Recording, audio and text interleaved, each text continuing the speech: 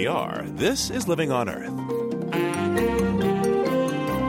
I'm Steve Curwood. The deadly bird flu that keeps flaring up in Asia may be making a leap into humans, raising the risk of a worldwide pandemic. But health officials are confident a vaccine against the flu will be ready before these microbes hit the U.S. You cannot wait, because otherwise you'll find yourself behind the 8 ball in timing. Also, media folks often use focus groups to find out what might please their audiences, including producers of a music CD for, yes, dogs. You know, they want to hear happy things. They want to hear good times. They don't want a serious song. Now, I don't know what's going to happen with cats when we make the cat CD, but dogs want happy stuff. Squeaky deaky, I love my squeaky toy. Bubblegum for Bowser, and more this week on Living on Earth. Stick around. It makes me jump for joy.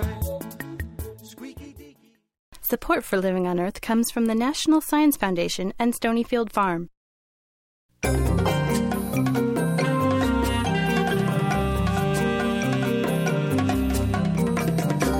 From the Jennifer and Ted Stanley studios in Somerville, Massachusetts, this is Living on Earth. I'm Steve Curwood. What health officials fear most about the bird flu may have already happened in Vietnam. In the city of Tay Binh, 2 nurses appeared to have contracted the virus from the patients they were treating. Prior to this cluster of cases, 60 people in Southeast Asia came down with the bird virus called H5N1, but all of them caught it directly from poultry, with the exception of a single case. Most have died. These new cases could be a signal that the virus is morphing into forms that can more readily jump from human to human. Health workers warn that if the virus keeps evolving this way, a global pandemic may not be far behind. Dr. Anthony Fauci joins me now. He's director of the National Institutes of Allergy and Infectious Disease in Bethesda, Maryland. Dr. Fauci, hello. Hi there. So there's news that a cluster now of avian flu cases has developed in Vietnam. What do you know of the specifics of this case? Some of the clusters that we're seeing are being investigated for the possibility that one or more of the infections could have actually been transmitted from person to person. There's one clearly documented case in Thailand months ago in which a mother was infected not from a chicken but from her child who had been infected by a chicken, and the mother was infected and actually died from the influenza. What it tells us is that it's rare and inefficient for this virus to go from human to human, although it's progressively getting better at jumping from bird to human. So when you see a cluster like you're seeing in Vietnam, it puts a red flag up to make sure and investigate it thoroughly that we're not dealing with a situation in which it's actually transmission from person to person. What kind of timeline are we looking at now in terms of how fast this virus could spread? I know this is a favorite question to you doctors. Well, how soon? The answer is the favorite answer. There's no way of predicting. You just cannot predict because it's possible that it will do what it's doing now and then just hit a dead end and stop. That's unlikely that would happen because the infection among bird flocks in Asia is really in many respects out of control. It's so pervasive among the chicken flocks that it becomes progressively more difficult to eliminate them all. Another important issue is that there are migratory birds that can easily fly from country to country, which can then cross-contaminate even new flocks that are brought in. So it's a very perplexing problem that, at least from the standpoint of the chicken flocks, is almost out of control. What's the reaction that you're seeing at the National Institutes of Health and, for that matter, in the U.S. public health sector at this recent news? There are several things that are going on. The Department of Health and Human Services has a pandemic flu preparedness plan that involves greater surveillance and preparedness on the part of the Centers for Disease Control and Prevention, our CDC, who have extensive monitoring in Asia and in this country.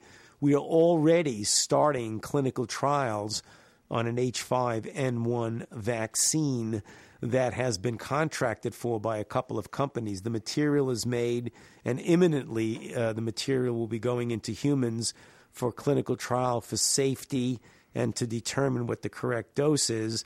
And we've also contracted for 2 million doses of this vaccine to put into our strategic national stockpile. So you're on the way to developing a vaccine, and if you're satisfied, you'll ramp it up to a couple million doses. It's already been ramped up, so we're assuming it's going to be okay. You cannot wait, because otherwise you'll find yourself behind the 8 ball in timing. The issue is that if we do develop the beginning of a pandemic, you can ramp up those 2 million doses to be tens of millions of doses. Tell me, what could the scenario of a pandemic be? What would we be talking about? Well, generally in the United States, on any given regular seasonal flu year, there are about 36,000 deaths from influenza.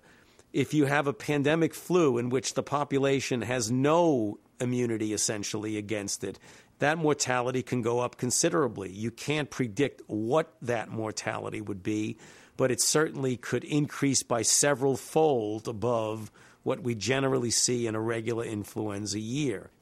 In terms of preparedness, compared to past flu pandemics and the threat of pandemics, how do you think we rate today? When you're dealing with a possible evolution of a pandemic, there's no amount of preparedness is going to be absolutely safeguard everyone. Of course, that's not going to be the case.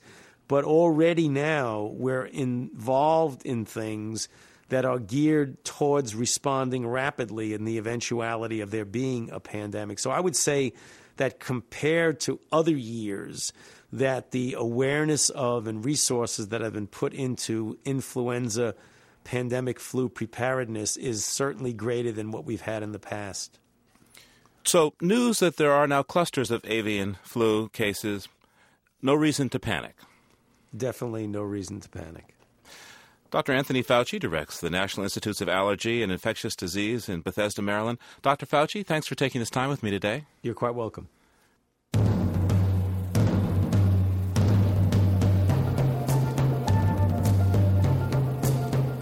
Michael Griffin has been nominated to head the National Aeronautics and Space Administration. Right now, Professor Griffin heads the Space Department at Johns Hopkins University Applied Physics Laboratory. He's also held positions at NASA and in the aerospace industry. If Michael Griffin is approved by the Senate, he'll take the helm as the 11th administrator of NASA at a time when the agency is facing questions about its budget and its mission. Joining me now is Dr. Neil deGrasse Tyson, an astrophysicist and director of New York's Hayden Planetarium, and a regular contributor to our program. Dr. Tyson, welcome back to Living on Earth. It's a pleasure. Thanks for having me again. So tell me, what do you make of the choice of Michael Griffin for NASA administrator?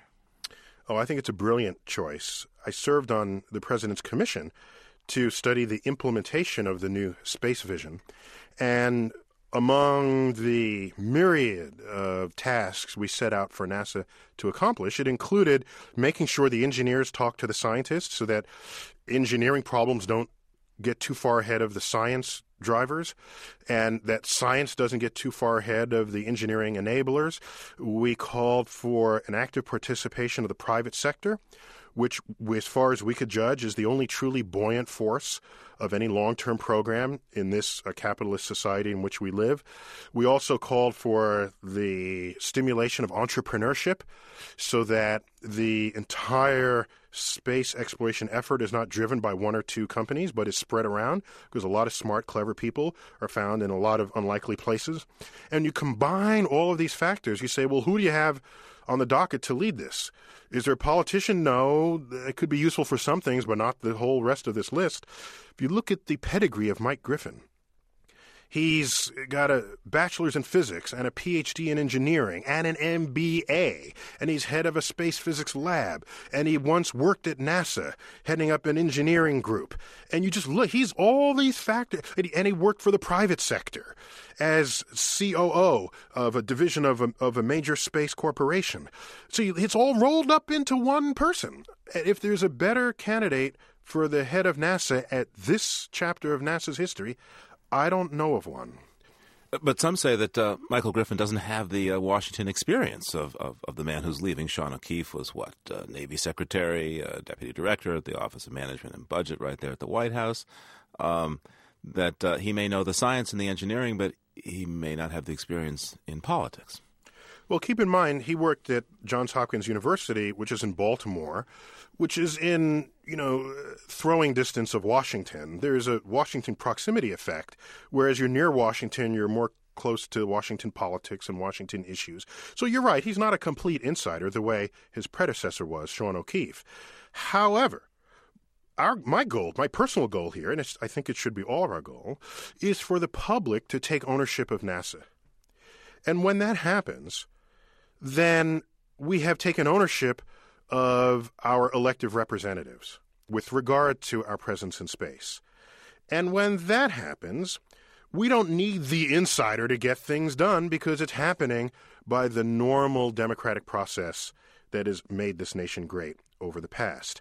And so my hope and expectation is the same way the public, think about this, the public has taken ownership of the Hubble telescope. The mere announcement that it might not get repaired, you saw the replies, the op-eds, the debates on talk shows. People said, this is our telescope. And we learned that telescope did not belong to NASA. It did not belong to the astrophysicist. It belonged to the people. And I was very heartened by that. I don't know any public outcry for any scientific experiment in history that compares in any way to what happened with the Hubble telescope. The public needs to take ownership of NASA the way they took ownership of NASA in the 1960s. That was our collective space program. It was our collective achievement. They don't say NASA landed on the moon in the 1960s. They say America landed on the moon in the 1960s.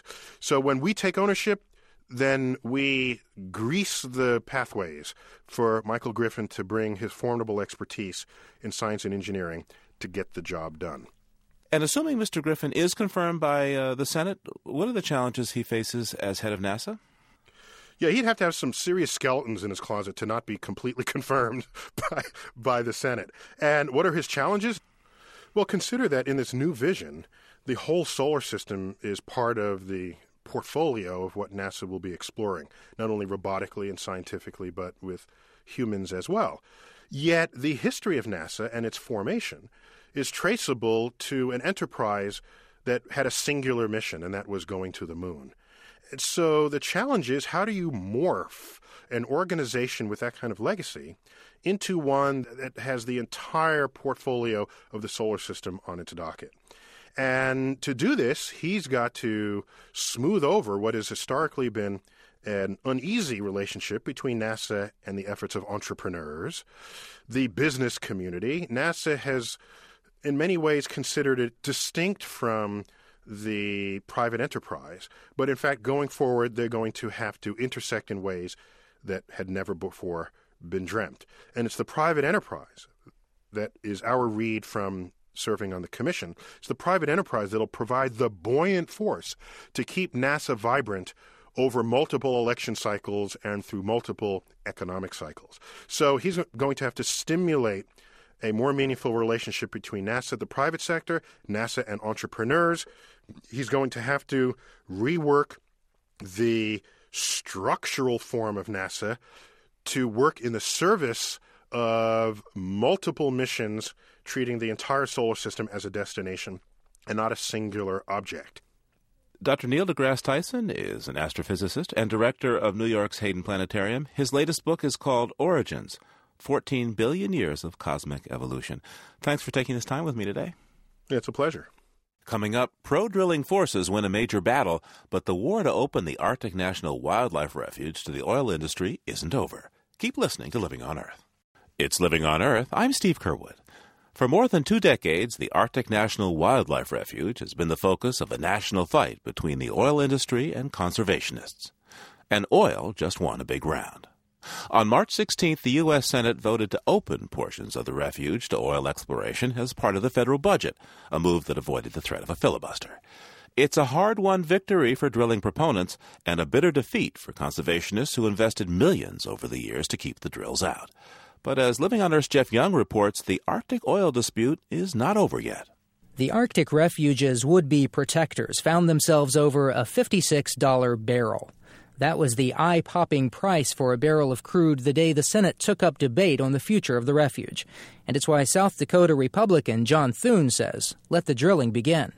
How high do gas prices have to get before we realize what the American people have realized a long time ago? And that is that we have an energy crisis here in America today.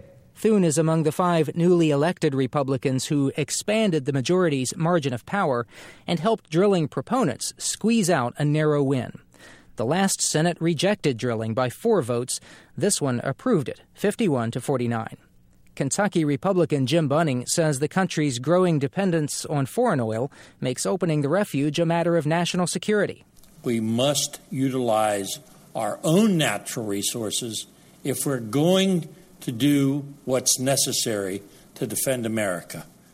The vote could allow leases in 2 years for oil exploration in 1.5 million of the refuge's 19 million acres. The area in dispute is on the coastal plain and is the last 5% of Alaska's northern coast not open to oil exploration. It's not clear how much oil is there. The best guess is based on seismic testing from the U.S. Geological Survey that indicates the refuge could produce about 1 million barrels a day, about the same as the output from Texas. The U.S. now uses a little more than 20 million barrels a day. Drilling opponents like Massachusetts Democrat John Kerry say that's not worth risking damage to the refuge's wild landscape and the caribou, bears, and migratory birds that depend on it. The fact is, the price of oil will not drop, the price of energy will not drop, the price of gasoline will not drop, because with 3% of the oil reserves of the world in our hands, including Alaska, you can't drill your way out of America's predicament. Kerry's numbers come from the government's Energy Information Administration, projecting the country's dependence on foreign oil 20 years from now. Without drilling the refuge, the U.S. will get 68% of its oil from foreign sources. With drilling in the refuge, 65%. Opponents also argue against the way the vote came before the Senate, not as a separate bill or an energy package, but tucked into the budget resolution, which cannot be filibustered. It was the only way drilling supporters could win with a simple majority. Connecticut Democrat Joe Lieberman worries about what's next. If they can use this end run, this trick, they can use it to do what they want with the Great Lakes, or to allow for offshore drilling off the coast of Florida, or to enter other public spaces throughout our country. That suspicion was reinforced when House Majority Leader Tom DeLay of Texas summed up the purpose of Arctic drilling in one word: precedent. That is clearly not the case. Interior Secretary Gail Norton, however, dismisses that idea. The president has supported the moratoria that protect Florida waters. We also know that if you take our most rich potential oil resource off the table, then that does increase pressure for every place else.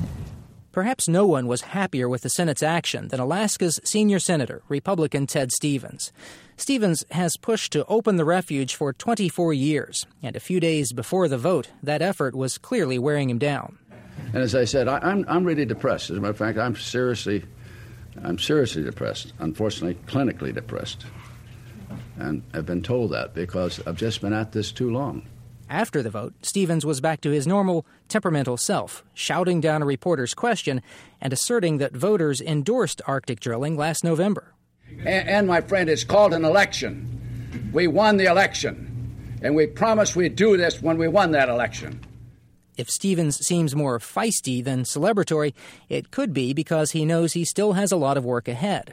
Arctic drilling is now tied to the fate of the budget resolution, and budget resolutions have died twice in the past 3 years.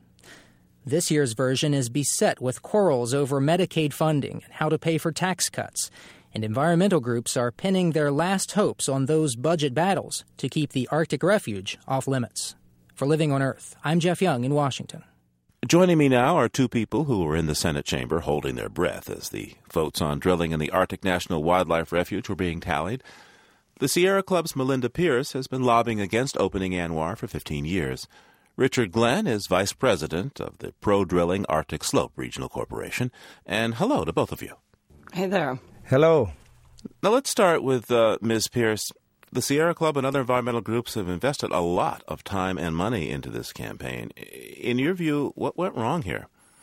Well, I tell you what, nothing went wrong in terms of the mobilization of Sierra Club members and truly the American public. I mean, this was a case of good old-fashioned organizing. And given the makeup of the United States Senate, 55-45 in terms of the division between Republicans and Democrats, frankly, I think the vote was a strong vote. But it wasn't enough. It certainly wasn't enough. We need 2 more votes, and I think that ultimately trying to advance Arctic drilling through the budget process is objectionable, and it's not going to succeed.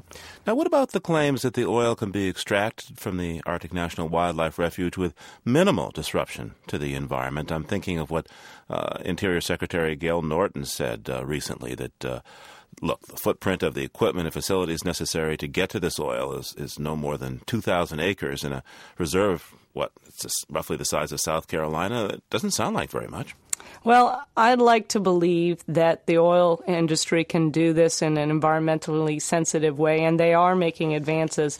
But frankly, you can't get away from the fact that oil drilling is a messy business. And if you look at the history of oil development on the North Slope in Prudhoe Bay, it's a history of air pollution, of water pollution. They average 400 spills a year, self-reported. They just can't do it right yet. Mr. Glenn? Yes. How do you produce oil in ANWR without damaging it? Well, first off, you would begin with an exploration program that leaves no tracks on the landscape. It's done in winter over snow cover with low-pressure vehicles that make vibrations and don't even touch the ground surface. And then if an exploration program warrants further study, a drilling program would ensue, and the drilling is done again in winter from an ice-supported pad, a layer of ice that separates the drill rig infrastructure from the ground. And when the drilling is for these exploratory wells is done, everything is cut and removed, and the drill rig is gone, and you don't see a trace of either the exploration or the drilling. Some might say that your organization favors drilling in the Arctic Wildlife Refuge because of the financial interests that you might have there. How much would this be worth to your community if drilling were to proceed? It's in the millions. It's hugely important. What has happened is our home rule government has developed a tax base by which it has created local schools, health clinics, roads, reliable power, things that much of the rest of the country takes for granted. How do you think your community will change with drilling? Well, you see, there already is Arctic drilling. And so our communities have been familiar with drilling now for 30 years.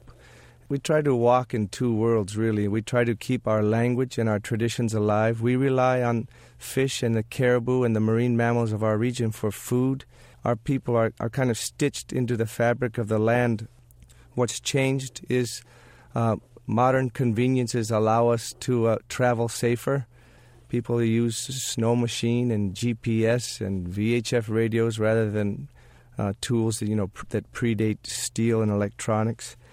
And we're faced with, over the years, we like many other northern communities, are faced with suicide and substance abuse and disease. So there's a plus and minus with cultural change, just like there is everywhere else. Melinda Pierce, to what extent is this a done deal? I mean, how likely is it that drilling in ANWR will in fact become law this time around? Well, I don't think that drilling rigs are going to be rolling into the Arctic Refuge. They have won a small victory, but the battle is far from over. It's hard to pass a budget, and by adding Arctic drilling to it in a way that limits debate and an amendment, I think it throws very much in question whether they can pass an overall budget. I want to ask both of you if you have questions for each other. First, Richard Glenn, do you have any questions for Melinda Pierce? Well, I think it's my understanding that there are other wildlife refuges in this country that are producing oil and gas, and they're doing it safely. Why can't the Sierra Club condone such a practice in a small portion of the coastal plain?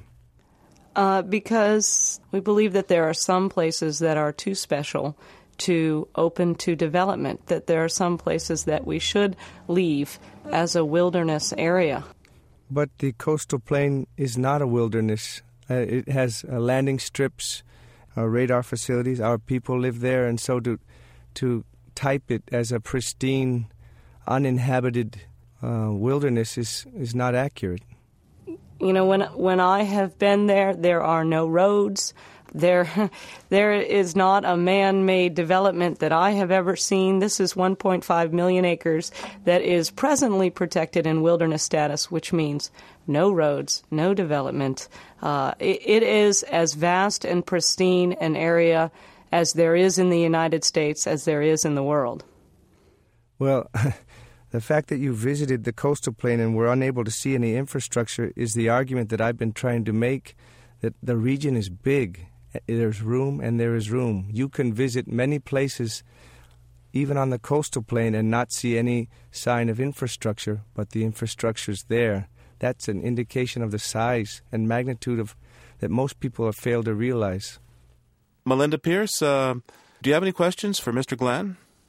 Yeah, indeed. Actually, during the course of this debate, there were a number of representatives from the Inupiaq communities that came down to talk about the growing opposition to drilling, because these communities like Nuiqsut and Kaktovik have seen the negative health effects that gas flaring and the development has had. What do you say to those members of the community that have traveled to D.C. to talk about their growing opposition to oil drilling? Well, there's a diversity of opinion on every issue, but the majority of our people are in support. And I spoke with the president of the native village of Kaktovik, and he told me that the majority of his tribal members are in support. Of course, our borough leadership is in support. Our regional corporation is in support. So that we have, by no sense, lockstep unity, but we do have a majority. We tolerate all. This is the kind of debate and discussion that we encourage, but we have consensus as well. Hey, sounds like we're at the United States Senate here, huh? I want to thank both of you for taking this time with me today. Melinda Pierce is the senior Washington representative for the Sierra Club, and Richard Glenn is vice president of the Arctic Slope Regional Corporation, which represents the business interests of the Alaskan Inupiats in Barrow, Alaska. Both of you, thank you so much for taking this time with me today. Thank you, Steve. Thank you very much. Just ahead, laughing all the way to good health. First, this note on emerging science from Jennifer Chu. When it comes to birth order, the saying, first is the worst, second is the best, doesn't ring true according to a recent study.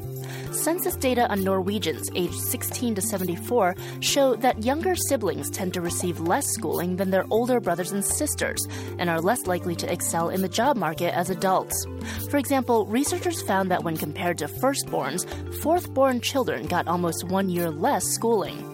Wages and employment status were also examined to determine a correlation with birth order.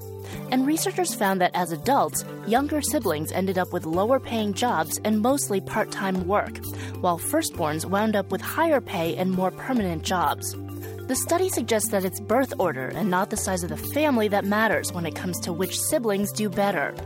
The reason for firstborn's apparent advantage could be that they get more intellectual stimulation from parents early on in life. And while popular notion has younger children benefiting by learning from their older siblings, scientists found just the opposite. Firstborns appear to develop superior learning skills from teaching their kid brothers or sisters. Researchers believe these trends in Norway are applicable worldwide, so that being first turns out to be not the worst, but simply the best. That's this week's Note on Emerging Science. I'm Jennifer Chu. It's Living on Earth. I'm Steve Curwood. Now, staying healthy does seem like such a chore. Having to exercise after a long day at work, cutting out foods that are bad for you, struggling to lose weight. But there's evidence that some of the things you like are also good for you, like drinking wine, eating dark chocolate, making love, to name a few. And now something new has been added to that list, laughter. A recent study led by Dr. Michael Miller, who's director of preventive cardiology at the University of Maryland School of Medicine in Baltimore, suggests that laughing is good for your heart. Dr. Miller, hello. Hi, how are you? So tell me about your study.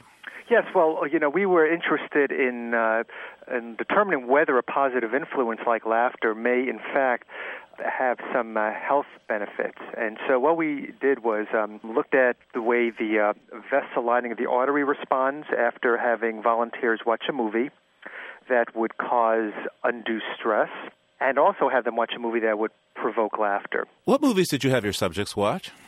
For the mental stress phase, the subjects watched Saving Private Ryan. They watched the opening segment of that movie. Now, for the movie that caused laughter, we showed Kingpin, and the men loved Kingpin. Some of the women did not find it amusing, so they could then choose another movie, and the movie that they typically chose was something about Mary. What's the mechanism for this? How does this work? Well, what we believe happens is when you laugh, your blood vessels open up, and it's actually the lining of the blood vessel that dilates. This is in contrast to mental stress, which causes the lining of the blood vessels to constrict.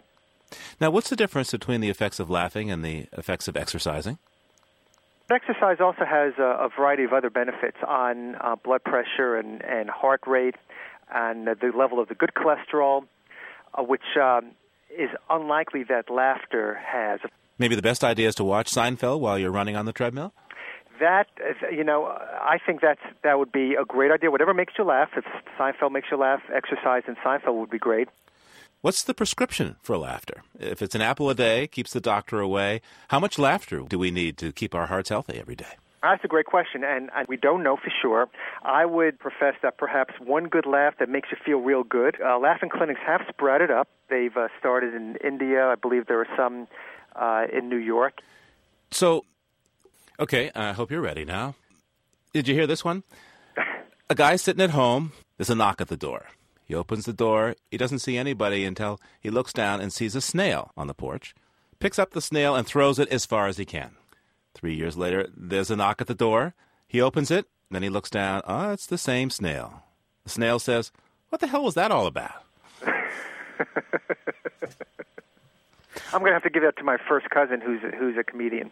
Dr. Michael Miller is Director of Preventive Cardiology at the University of Maryland School of Medicine in Baltimore. Thanks for taking this time to laugh and talk with us today, Dr. Miller. Thank you. It's been my pleasure. Just ahead, how would you like to know what kind of music makes dogs happy? One woman found out by asking them. Stay tuned to Living on Earth. Support for NPR comes from NPR stations and the Argosy Foundation Contemporary Music Fund, supporting the creation, performance, and recording of new music. The Kresge Foundation, building the capacity of nonprofit organizations through challenge grants since 1924. On the web at kresge.org. The Annenberg Fund for Excellence in Communications and Education, and the W.K. Kellogg Foundation, From Vision to Innovative Impact, 75 Years of Philanthropy. This is NPR, National Public Radio. It's Living on Earth. I'm Steve Kerwin. A conventional wisdom in Washington these days holds that taking steps to curb greenhouse gas emissions is akin to putting a ball and chain around the leg of the economy.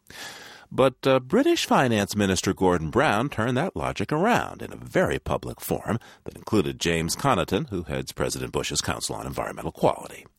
In a speech to environment and energy officials from 20 nations, Chancellor Brown claimed that global warming itself could put a drag on the world economy. Joining me is Vijay Vaidheeswaran, Global Environment and Energy Correspondent for The Economist magazine. Vijay, Chancellor Brown's comments were part of preparations for the Group of 8 summit of the world's major industrial nations that Britain is hosting this July. Did we just hear a preview? Exactly. This is an interesting gathering, actually.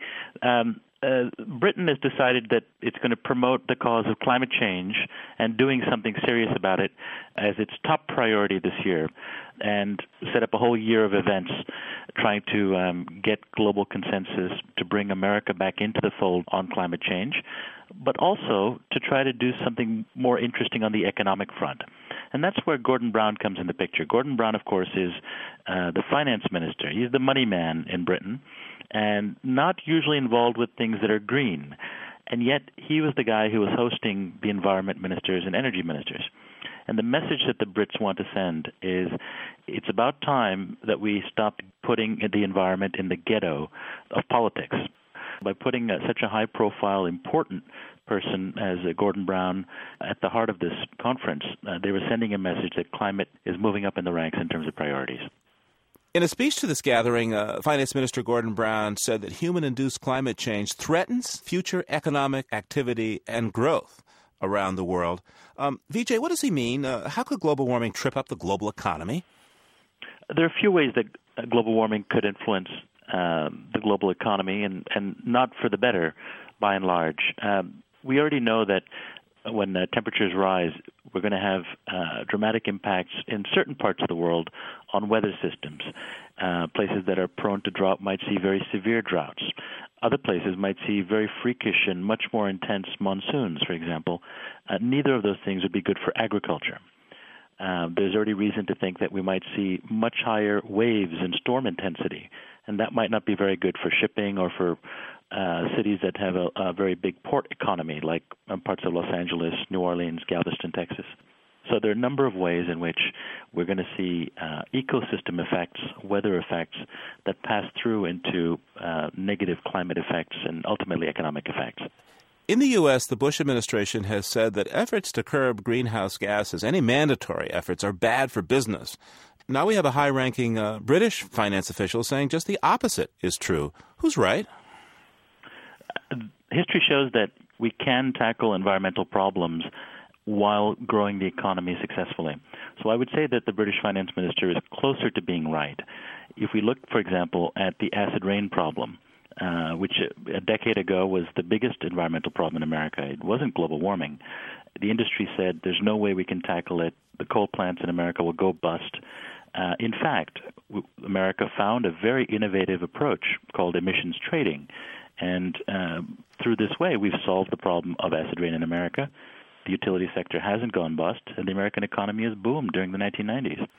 The British finance minister actually went further in his speech and said that, quote, a well-designed environmental policy can spur economic growth rather than hinder it. What do you suppose he means by that? Britain has a very ambitious vision for being the center of the clean energy revolution. Because Britain is the financial capital of Europe, they see the opportunity to be the venture capital, the carbon finance capital for the new global economy called low carbon. And this is exactly what's beginning to happen. They're seeing a lot of opportunities, a lot of jobs, a lot of money, a lot of technologies coming up in Britain because it has a foot in the door in American-style capitalism, that is Anglo-Saxon capitalism as it's called, but they also have a foot in the world of European environmentalism, and they see themselves as the perfect bridge to help bring the world towards this kind of innovative, new, green, low-carbon economy. Sounds like they're going to be eating the lunch of American finance and energy development. As the global warming problem takes off, I think we're going to see Europeans, and particularly Britain, very well positioned to capitalize on this. And that's part of the reason why a lot of companies in America, Fortune 500 companies, are pressing the Bush administration for some action on climate change. They want to get in on this as well. Vijay Vaidiswaran is a reporter for The Economist magazine. He's also the author of a new book, Power to the People. Hey, thanks for taking this time with me today, Vijay. It's a pleasure. Matthew, think what it would mean if I could talk to the animals. Just imagine it, chatting to a chimp in chimpanzee. Imagine talking to a tiger, chatting to a cheetah. Oh, what a neat achievement that would be. If we could talk to the animals, learn their languages. If we could talk to the animals. Rex Harrison, and Eddie Murphy as well, have starred in Hollywood renditions of a fable about a veterinarian who could talk, even sing with his furry and feathered friends, sparking the imaginations of many people who wish they could do the same in real life. Kim Ogden of Rutik says she can. Dr. Kim, as she prefers to be called, makes her living listening to what animals have to say to help their owners solve their pet problems. She was asked to help put together a CD of music that dogs would like to hear. And after a year spent researching and conducting canine focus groups, she and her producers came up with Ask the Animals, songs to make dogs happy. Dr. Kim, welcome to Living on Earth. Thank you, Steve. Delighted to be here. Now, you describe yourself as an animal communicator. What's that? It is a person who talks with animals just like Dr. Dolittle. And there are 3 ways that animals communicate. They send me their thoughts, they send me their feelings, and, though it may be hard for some people to understand, animals are wonderful at sending mental pictures to me when I focus my attention and my thought on them. Can you do this with other people as well? Oh, Steve, I don't try on people. My whole life is for animals. I don't know. I don't want to know what the people are thinking. The animals keep me busy enough. How did you find out when you were a child that you could communicate with animals? Oh, I heard them. What did they say? Well, I would hear things like I'm hungry, without them actually barking, and I'd look around the room, when I was young and see that, it was only the dog and me, or different things like that. Actually, I went through my whole childhood not letting anybody know that I could do this. I just thought that I was a weird little kid. Now, you were instrumental in making the new CD, Songs to Make Dogs Happy. What's the need for such a CD? There are a lot of bored dogs in the United States. And what happens to these dogs is they almost get frantic when their people leave for work. And I heard so many situations where dogs were chewing on walls, dogs were pulling down curtains, dogs were eating glass. Eating glass? Eating glass. This is very expensive for their owners, when they eat glass, because they need to have operations. So it began to dawn in my consciousness that these animals needed some kind of help. And when Skip Haynes and Dana Walden from the Laurel Canyon Animal Company gave me a call to see if I wanted to be an animal communicator for this CD, I immediately jumped at the chance because I knew there was such a need for this type of thing. All right, it's time now to fire up the old CD player here. So let's play a song from Songs to Make Dogs Happy. How about I Love Food? What will dogs like about this song? Let's hear it first. I want some food. I need some food. Don't mean to be rude. I love food. What's for dinner? What's for dinner? Make it a winner. Make it a winner. Make it taste good. Make it taste good. Like good food should. Like good food should. I'm hungry. Can't wait. What do dogs like about this song? Oh, they like a lot of things. They love the mention of food. They love that. And, of course, we had the little food sounds in the background. Oh, they like that. They respond to that. See, it gives them something happy to think about when their owners are gone. And then it develops a sense of, anticipation. Oh, I'm going to get fed, by the time that their people get home. They like that one. And the dogs have quite a vocabulary. So words like winner, dogs understand? Oh, yes. As a matter of fact, Steve, it may be hard for people to believe this, but there have actually been words, and I say this in all seriousness now. I've done this for a lot of years and talked with thousands of animals. This is the blow-away part. There have been animals that have used words that I, with my doctorate degree, have had to look up in the dictionary. You're kidding. No, I will never forget this. One word was homeostasis. Excuse me? Yes, homeostasis. I had no idea. I'm like, wow, how do they know this? How do they know these words? And I have to tell you, I have my own theory on that. I don't know for sure, but this is my theory. Why shouldn't they know that? They say that as humans, we use only 9% of our brain. And look what we do. We do marvelous things. We build bridges. We build skyscrapers. We develop communication systems. We must be plugged into a higher mentality somewhere along the line. Okay? It can't all just be our brain. So why shouldn't animals be plugged into that same higher knowledge, higher source? Why not?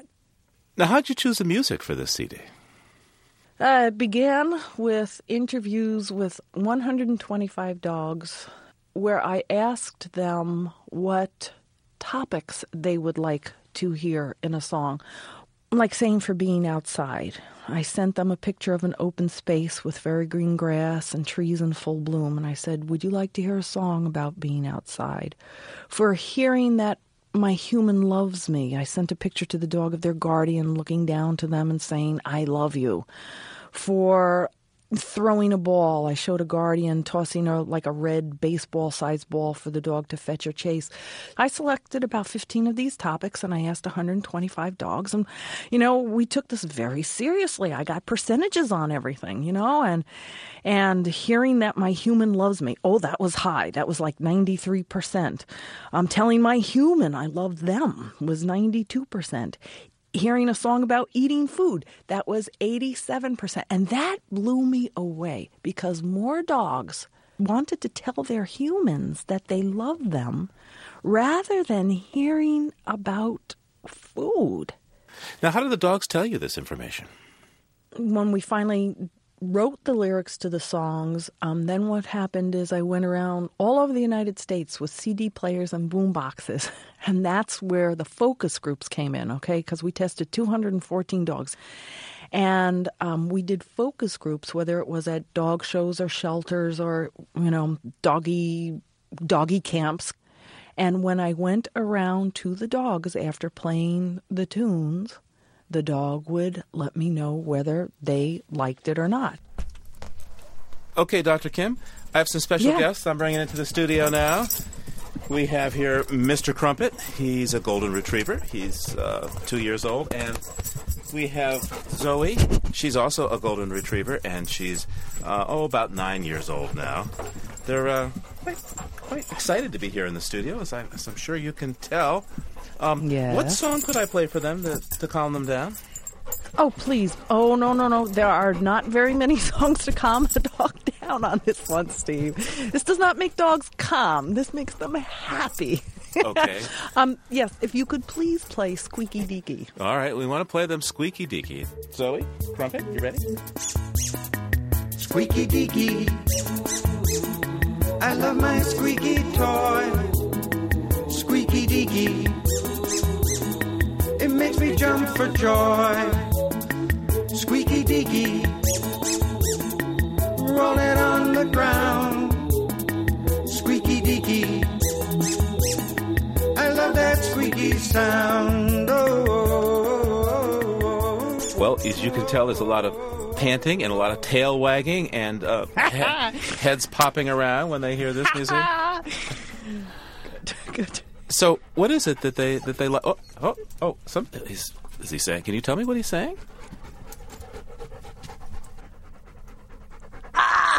This is the best thing I've ever heard. I kid you not, Steve. I kid you not. And now he didn't say that. I said, I kid you not. I kid you not. But, this is music for them. It's designed for them. I mean, everybody just assumes that, their dogs are going to like classical music or, some country star maybe that they like. But that's not the case. This is music designed for them, and I happen to think they know that. Dr. Kim, let's face it, this music is kind of saccharine. I mean, it's like what I might hear on, Barney or something. Yeah, Steve, it is. But that's what dogs want to hear. They want to hear happy things. They want to hear good times. They don't want a serious song. Now, I don't know what's going to happen with cats when we make the cat CD, but dogs want happy stuff. What song on your CD is best for easing a dog's anxiety? Say, when I do leave the house for the day. There's a couple songs. One is "You're a Good Dog." Okay, you're a good dog. Now, if we're talking saccharine, this is like "you're a good dog" repeated like 52 times. All right. But that they need to hear that because there are people who don't say to their dogs, "You're a good dog." So at least if they hear this on a CD, they're going to hear it and be happy. You're a good dog. You're a good dog. You're a good dog. Yes, you are. Oh, yes, you are. What a good dog. Ask the Animals. Songs to Make Dogs Happy is on the Laurel Canyon Animal Company label. Dr. Kim Ogden of Rutik, thanks for taking this time with me today. Thank you, Steve. It's been a pleasure. Yes, you are. Yes, you are. Oh, yes, you are. I love your toes. I love your nose. I love your feet.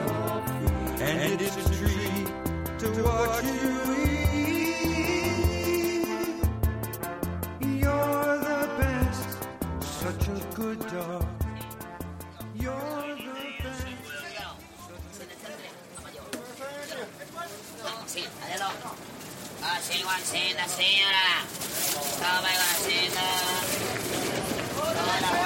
We leave you with the sound of an economic giant reawakening. After years of recession, Japan's economy is on the rise again. And that's good news to these street merchants who work Tokyo's Amiyoko shopping district. Sarah Peebles recorded their bargain banter.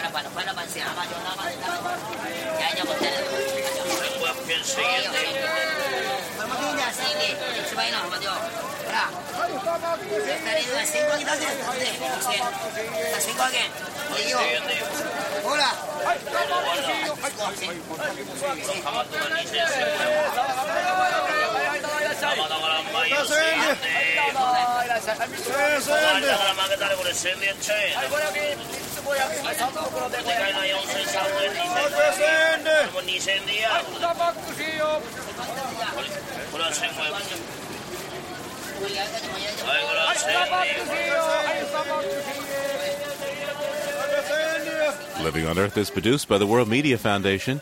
Our crew includes Eileen Belinsky, Jennifer Chu, Steve Gregory, and Susan Shepard, with help from Christopher Bolick and Kelly Cronin. Our interns are Katie Oliveri and Katie Zemsev. Our technical director is Paul Wabrick. Allison Dean composed our themes. You can find us at livingonearth.org.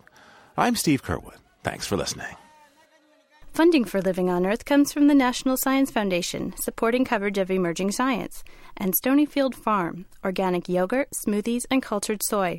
10% of profits are donated to efforts that help protect and restore the Earth. Details at stonyfield.com. Support also comes from NPR member stations and the Ford Foundation for reporting on U.S. environment and development issues, and the William and Flora Hewlett Foundation for coverage of Western issues. This is NPR, National Public Radio.